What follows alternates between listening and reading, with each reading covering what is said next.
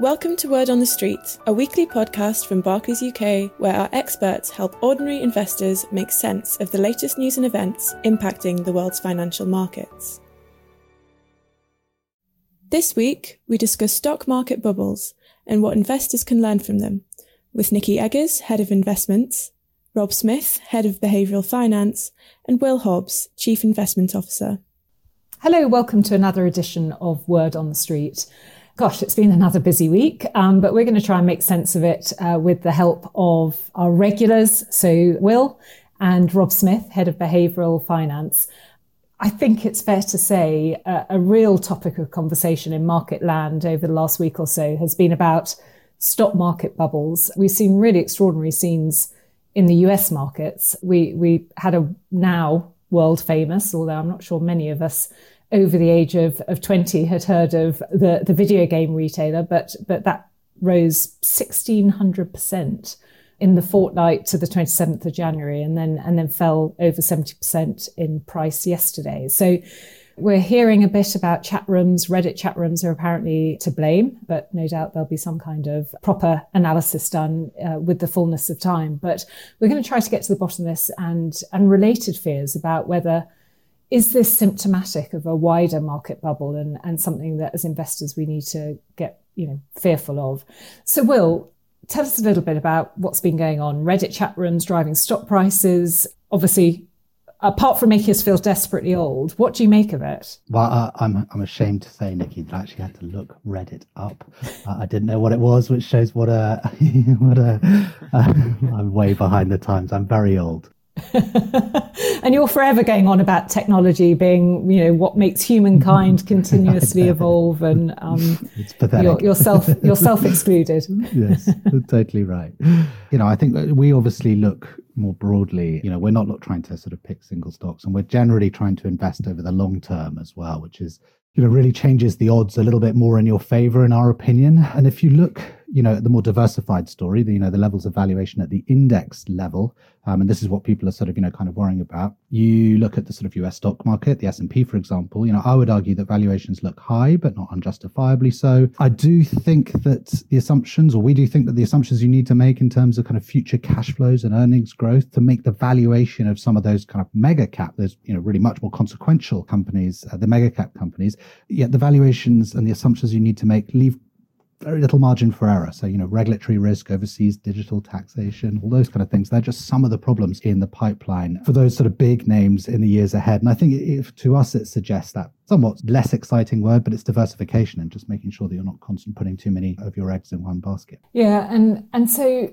Rob, bubbles are very much your field because they're typically driven by behavioural factors rather than fundamental factors. The fact that there was no actual news flow coming out of GameStop when the stock suddenly rallied massively, it sort of points to the idea that there wasn't much of a fundamental backing for this move. Clearly, there was some kind of activist investor coming on board, which stimulated this. But give us a bit of a checklist of things that we should be watching out for. How many of those are checked off at the market level as opposed to at the single stock level? Hi, morning, Nikki. Yes. So I think if we think about, this particular example, GameStop, and what's going on here, like you say, it's quite clearly that there's a lot of different factors affecting what's going on here. And I guess the thing that's interesting in this particular example, usually, with bubbles, one of the big, catalysts of what sort of drives these things forward is often sort of an over-optimism in sort of stories that justify the price increases that you're seeing. But interestingly, that's kind of missing a little bit here in terms of,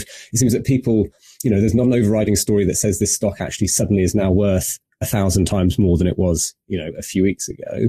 But actually there's this sort of narrative around, normal people getting in and reaping some rewards at the expense of, hedge funds and Wall Street. And there's this kind of like social leveling up narrative that's really been pushed by some of the kind of social media participants to really gain some traction and get people interested and continue that buying kind of spree and powerful, push that behavior. Now, I guess just like with a lot of other bubbles, we still see some of the same behavior, some of the same drivers. And I think that the slightly more worrying draws, if you like, is what we call like a lottery effect. So there's a very big skewed upside that people see. So they see, well, I can potentially, gain 1,000%. on the upside. But obviously, the downside is I lose 100%. But that actually seems like a very good trade quite often especially if we're talking about, smaller amounts, for the same reason why lotteries are very popular, because it's the outsized gains that seem to trump everything in our minds when we're thinking about whether we want to take part in these things. And so the desire to, turn a quick profit, the fear of missing out, regret, is very powerful. And so suddenly a lot of people get kind of sucked in. And then I think, it's very easy for these bubbles, whether it be, GameStop or some of the other stocks we're seeing the last week, or just broader, asset bubbles like, the dot-com bubble and housing price bubbles, where we overestimate our ability to predict the future and base a lot of our judgments on the recent past and use that as very representative of what's just going to continue happening in the future, which isn't always the case, quite often isn't the case. And so we see when they start to sort of fall apart, a correction, as we saw yesterday with GameStop, can be quite sudden and quite quick. But things like herd behavior, again, back to, I guess, some of the fear of not wanting to miss out when other people are taking part and seeing the benefits. And so a lot of, overconfidence gets weaved into our judgment. And we often think that we can get, even if we think, maybe this does look a bit too good to be true, there's an overconfidence in our ability to be able to get out before it all turns south. And we tend to overestimate our abilities compared to other people. And so, of course, we never believe that we're going to be one of the ones left, holding the smoking gun, if you like. I guess, do we see this at a market level? I'm not sure we do. And I'm sure Will, has some more specific thoughts. He was talking about sort of the valuation story there. Are we not, we're not cheap, but are we in a bubble? I don't think so. It doesn't seem to be this sort of euphoria, the levels of general euphoria, leaving GameStop and some of these other stocks aside for a minute, in the wider market that we would expect to see when we're thinking about wider bubbles. I think that's right. I mean, if you take just looking at the index level, you've got to, looking at back over history, major bubbles are actually quite a bit rarer than you might imagine. And the fact that I think, two of history's biggest, baddest bubbles, have blown up to catastrophic effect this millennium, Rob name-checked them both, alongside the fact that they come with such compelling, awful narratives. I think that perhaps leads us to exaggerate their frequency. Again, Rob will probably have stuff to say about this. There's surely biases here, but, if you look over the last 350 odd years, there are probably 10 or 12 major bubbles that really stick out from those, famously expensive tulips onwards. And there is actually, there's a famous Yale professor of finance, William Kurtzman. I think we've talked about him before, but he looked at equity market data from a load of countries going back as far as kind of credibility allows. And the results were interesting. I'm going to give you shorthand. But what he basically finds is that a large price increase over the course of a year is twice as likely to be followed by another year of high returns compared to a severe market decline. I guess the inference here is that what can often look like exuberance to the hard-nosed investor at the time, more often than not, turns out to be changing reality in hindsight, a step change in innovation or technology. Now, I'm not saying that, GameStop and, some of these other companies, their wild ride that they've given share prices, investors should be treated as such. But at the wider market level, I think it's worth pointing out that bubbles are a lot rarer than the media headlines would often suggest.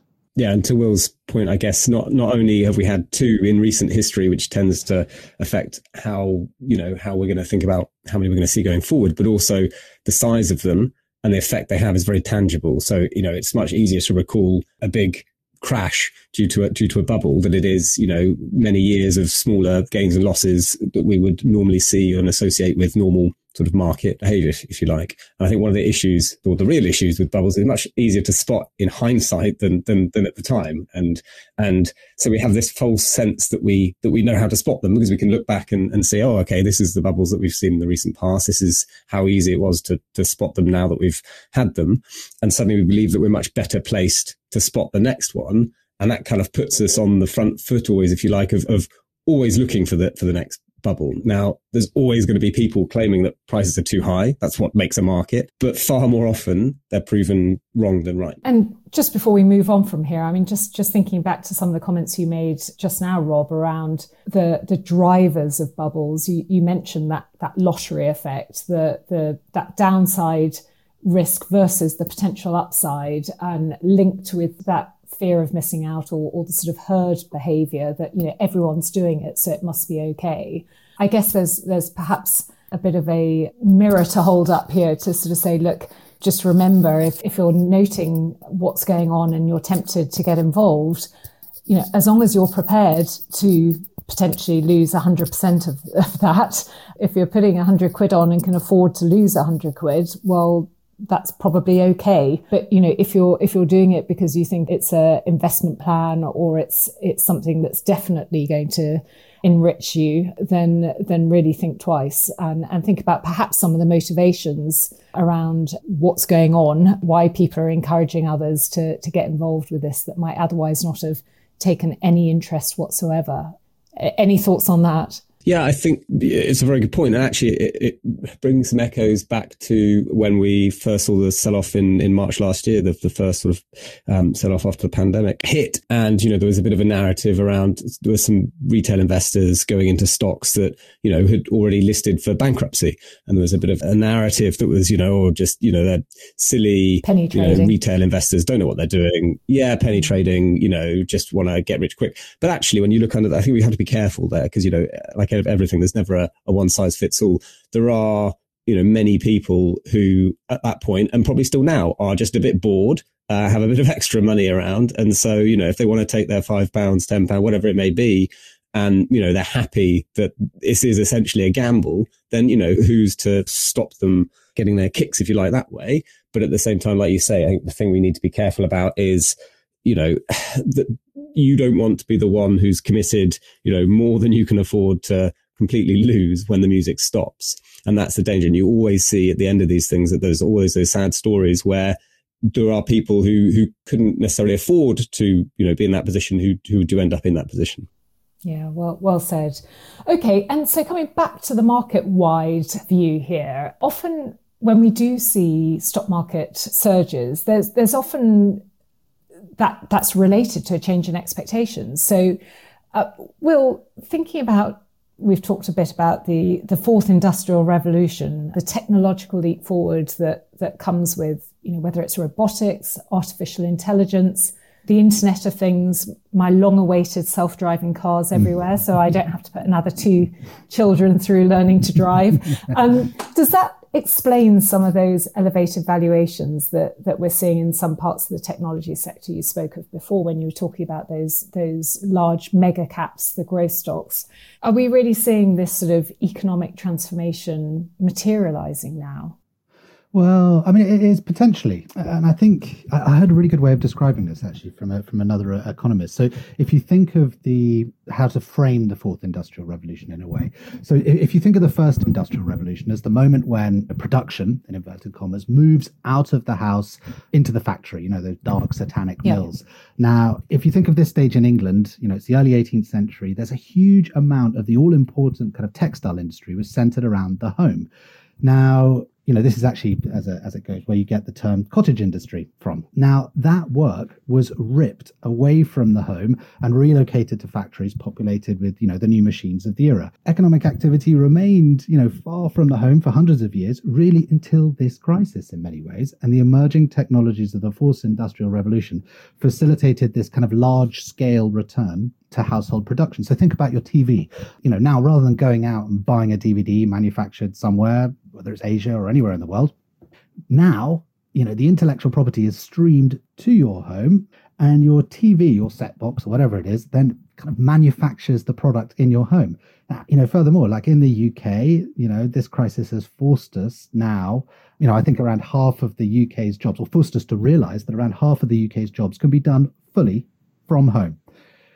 And the expectation of many is that, the fourth industrial revolution will facilitate more of our jobs to be done from home. So, I guess we're going to see. I mean, I think, potentially. Sorry, I mean, I'm always going to sit on the fence, aren't I? But that's as best as it can get. Rob, help wrestle Will down here. Well, look, Will makes a good point, and I think the word potentially is an important one. We just need to be cautious when we're trying to, I guess, think about some of these big shifts, way into the future. I guess, for all the reasons we talked about around how easy it is for us to kind of fall into some of the traps of our thinking getting biased. But at the same time, a lot of this has been brought forward.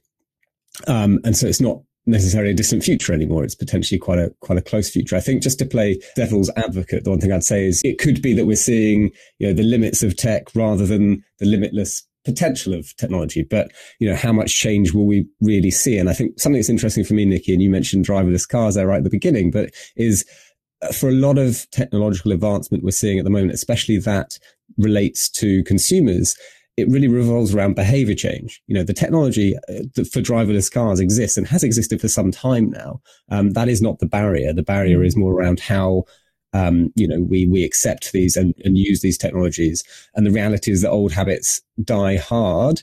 I think, this pandemic, as many people have said many times before, was obviously sped up a lot of progress and process that was already in place. But the interesting thing for me is that after the pandemic, not that it's necessarily a watershed moment quite like that, but, after the restrictions on our activities are lifted, we could see, a backlash, if you like, against remote working and living so much in our homes, and a huge uptick in social contact and desire for offline activities beyond levels that we saw pre-pandemic, because we've been, stuck inside for so much time now. And that wouldn't be, out of the ordinary. There were similar reactions after the Blitz, and people were basically, cooped up for 8 months. And, we suddenly saw after that increased social activities and a baby boom. So, I guess, could any of these effects just be temporary? Could they be more permanent? Who knows? But I think there's a lot to think about. I obviously totally agree, Rob. I mean, so I think the point is, like, we're describing just a few of the multitude of future paths that always branch out from the moment we're in right now. And again, as we said last week, this is precisely why we don't organize our clients' long-term investment allocations around a kind of macho guess at just one of those millions of future potential paths. No betting the house on one outcome. So what about the Industrial Revolution? So if we do start to see that future materializing, the next revolution, what kind of things might we expect when it comes to how the economy might flex towards that? Well, you can sort of, you can speculate and sort of extrapolate from where we're in right now. This is why people are thinking about it so much, is because, as Rob said, we've sort of been given a taste of the future, or one potential future, where we have these kind of jobs that are mostly from home and we are mostly located at home, and some, so there's some fascinating aspects to it, I think, and some really interesting things that we can speculate around. But some economic historians, for example, use the evolving locus of production, so how near or far from home jobs have tended to be, to answer changes in female labour force participation over time. So, for instance, the cottage industry we just talked about, that period was seen as a great period for women in the labour force. However, this opportunity evaporated as work moved to factories. Now, furthermore, there are some who explain, the stubbornly persistent gender pay gap through the persistence of less flexible jobs in terms of hours. So essentially, there seems to be a gigantic premium put on jobs that work inconvenient hours, both in terms of the amount of time you have to spend in the office or when you're in the office. Now, in societies where women are still seen as, primary parents or caregivers, and where social safety nets are perhaps less generous, this is argued as a key impediment to narrowing the gap in gender pay. So perhaps the revolution towards more flexible jobs could see a surge in female labour force participation, or even, older age segments participation. So, there's all sorts of things. Other people have speculated that, offices tend to be better places for extroverts versus introverts. So if you move more office work outside, does this become a boom for, the more introverted people? And I think more broadly, industrial revolutions are mega disruptive. Rob alluded to this, so inequality rises, you have huge needs for redistribution. But in the end, the net effect at the economic level, if you think about debt piles and growth, the aftermath of the first industrial revolution shows us how quickly industrial revolutions can help eat government debt piles, growth, and that's a really important point, I guess. And just now, I think you and the team have expressed recently levels of government debt which obviously have increased to deal with the pandemic. How worrying are you finding that? Yeah, it's interesting. I mean, we're not very worried, in truth, not in the way that some of the newspaper headlines are asking of us, I have to admit. And it's a very regular question we get from clients, though, and a lot of people are worried about it. And I get that, I really do. It is interesting, though, that there's a very different academic consensus feeding policy decisions this time around. So if you look at the aftermath of the last, great recession, the global financial crisis, it was the work of a couple of very well-known academics, Carmen Reinhart and Kenneth Rogoff. And in a daunting piece of scholarship, they argued that history points to there being a limit to government debt to GDP, roughly 80%, and above which all sorts of bad things start to happen to countries and your growth prospects deteriorate. Now, for what it's worth, we actually sort of argued persistently against this idea. We've always felt that the relationship between government debt and growth is simply hazier than implied. However, this Fed policy, austerity policies and so on, were very much grounded on this kind of academic consensus about government debt. Well, fast forward to today, and the big paper doing the rounds is from some guys, Larry Summers and Jason Furman, and their argument is almost opposite. They're saying that, debt to GDP is not a meaningful statistic, or at least not as meaningful as, its widespread usage implies. It's not an apples for apples comparison. We've explained that before. And they urge a focus on debt servicing costs as the more relevant measure of debt sustainability. Now, going on this, because of, the fact that interest rates are on the floor, the argument is that, the many issues we face, both near and far, from, shockingly unequal access to education, to climate, you basically have to find reasons not to deficit spend and add to your debt pile. And frankly, if you are entering an industrial revolution, then your social safety net better be up to it, because jobs are destroyed and created at an accelerated pace. It's a very sort of disruptive time. The final point to make here is that obviously implies that interest rates will remain low. But I think, it's not unfair in a sense to assume that they will remain lower than they have done for for large parts of history, in a sense, just because, these guys point to the fact that interest rates have been falling for decades. Others would argue actually centuries as it goes, but these guys see real interest rates, inflation-adjusted interest rates, falling for at least the last 30 years across multiple countries. And that basically suggests that there are structural rather than cyclical, kind of more fleeting forces exerting pressure here. So that's why they're arguing that you need to spend more. So that's an interesting point, I think, to end on-ish. The segue I just want to make, though, is, as you say, if interest rates could be low for longer, that clearly has an impact on savers. And I think Rob, as our behavioural guru, January, we're right at the end of January. Hopefully most people have managed to achieve whatever they set out to achieve so far in 2021. But we all do tend to spend January sort of thinking about what plans we want to make, what habits we want to get into. One of the things that perhaps we would be thinking about as we've hopefully completed our tax returns, those of us that need to do them, and thought about any planning that we need to do, it's probably a good time to think about putting in place those plans. Rob, anything that you can share by way of public service broadcast around things that we ought to be doing for our financial health? Maybe not so much going into our health, but our financial health. No, I think, as you say, it's, we're now, I don't want to say well into the year, but, we're definitely not right at the start of the year anymore. So I guess people are looking forward to what they want to financially, how they're going to kind of get through this year and into next. Yeah. I think, looking forward to ISA tax deadline, which is sort of April, is actually going to be upon us quite soon. And I think, although we can't obviously give tax advice, and, the advantages are slightly different depending on, your personal situation. But the nice thing, if you like, about what I say about ISAs and the allowances that you get there is it's a natural kind of reminder and a natural sort of device, if you like, to help people think about getting invested and using what savings that people have, if it's appropriate, to tie them up, into investments. Because as you say, with rates being as low as they are and inflation, and as long as it's above those rates, then, people are going to be seeing real losses by sitting in cash. Yeah, good reminder. All right. So Will, Rob, thank you so much. I think some of the things that we've touched on today we'll probably want to revisit very soon. But with that, have a great week. This podcast is not a personal investment recommendation. All tax rules can change in future, and their effects depend on your individual circumstances, which can also change. We don't offer personal tax advice. You should obtain this independently if you are unsure. Investments can fall as well as rise in value, and their past performance is not a reliable indicator of future performance.